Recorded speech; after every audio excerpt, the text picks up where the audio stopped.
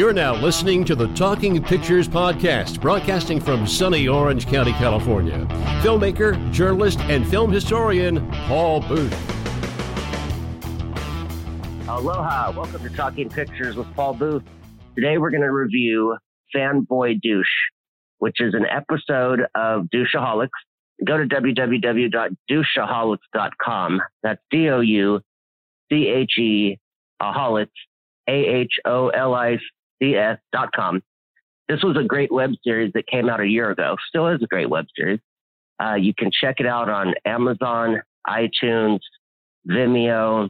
But when you get to this website, this is also where you can check out the trailer for the latest episode, which is what I'm going to review today, Fanboy Douche. Now, so obviously Douchaholics is, the premise is there's a meeting for douchebags, the way there's meetings. And this in no way makes fun of alcoholics, drug addicts, people with any problems where they go to a meeting. It is just satirical fun, but it's pulled off so well. Sean McCarthy and his team, we had them on the show for Douchaholics. We actually did a series. We interviewed some of the actresses, Ashley and Elizabeth, Jennifer, Syra. Sorry if I leave anyone out. We talked to the actors. We talked to the crew, the cinematographer, the editors. And then, of course, Sean and Elizabeth are the creators, executive producers. Sean is also one of the co-editors. He's the director. Elizabeth and him act in it. And so one of the reasons I like Sean so much is because he's one of those filmmakers who writes, produces, directs, shoots, edits, and acts, but doesn't act like he's the writer and I'm the director and I produce and don't talk to me because I'm the actor also. It is so refreshing. So Fanboy Douche, the premise is a fanboy, Comic-Con. We have all kinds of names, nerds, geek, these human beings. I don't want to say people, and none of this is derogatory, by the way. I have a number of friends who are Comic-Con guys. Some people, like I said, nerds, geeks, whatever. So fanboy, because in reality, Sean, Elizabeth, and his team, they're some of the biggest fanboys you could meet about film. I mean, we get on the phone and it's just, goodbye if you wanted to get anything done later. So Fanboy Douche, sorry, I'm trying not to laugh while I talk about this short. It's something that I even laugh at some of the images. It's so hilarious.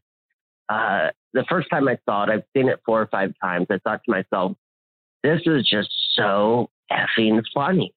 But that can't be my review because there needs to be more than a curse word bleeped out and the word funny. So the performances, of course, are stellar. I mean, these are people, actors and actresses who obviously have a great trust in the director.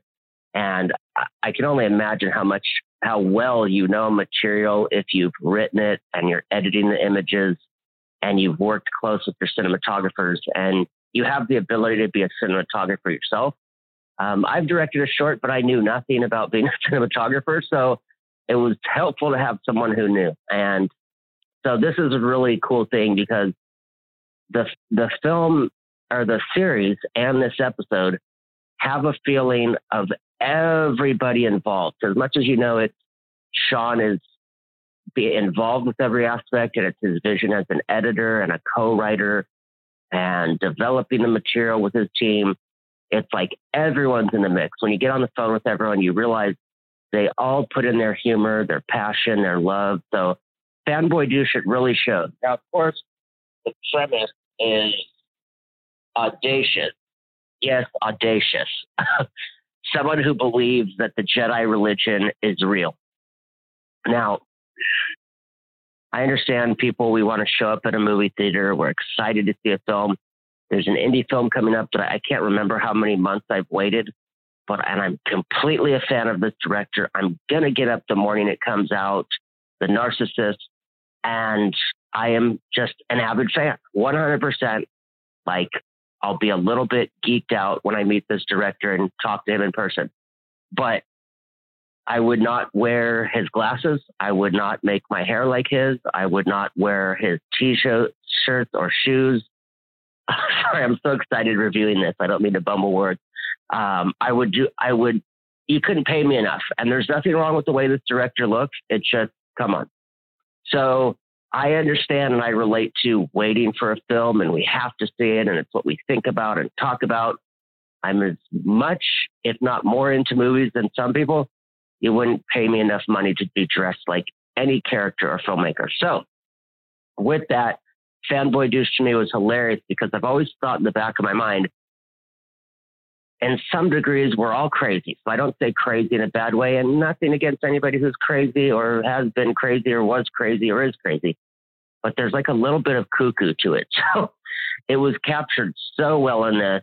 I cannot say enough good things about this without actually spoiling it. But just imagine someone who walks into a room where you're in a support meeting and sincerely believes he's Obi-Wan Kenobi, has a beard like Skywalker and Ben Kenobi do, it's so preposterous. It's so funny. I'm so glad they did this. You guys got to take the time to watch Douchaholics. But if you want to start out with Fanboy Douche, it's great. Douchaholics will give you a little bit of context, but on its own, Fanboy Douche, totally worth it. It is just, I wish there was other words besides nonstop laughs or a riot or these words that we associate with in our toolbox and arsenal. Had someone who reviews film. Almost said critic. Eek. So with that, I want to leave you with, you got to see Fanboy Douche. It's on Vimeo, Google Play, iTunes, Amazon. On Amazon, you can also check out the season 1 of Douchaholics. So I highly recommend all of it. Boy, need to calm down next time I do a review of this. So with that, I say aloha, peace, wish you well to everyone. And like I always say, whether it's morning, afternoon, or night, make sure and watch a good movie. Thank you for listening to the Talking Pictures Podcast. Real conversation and movie-induced inspiration.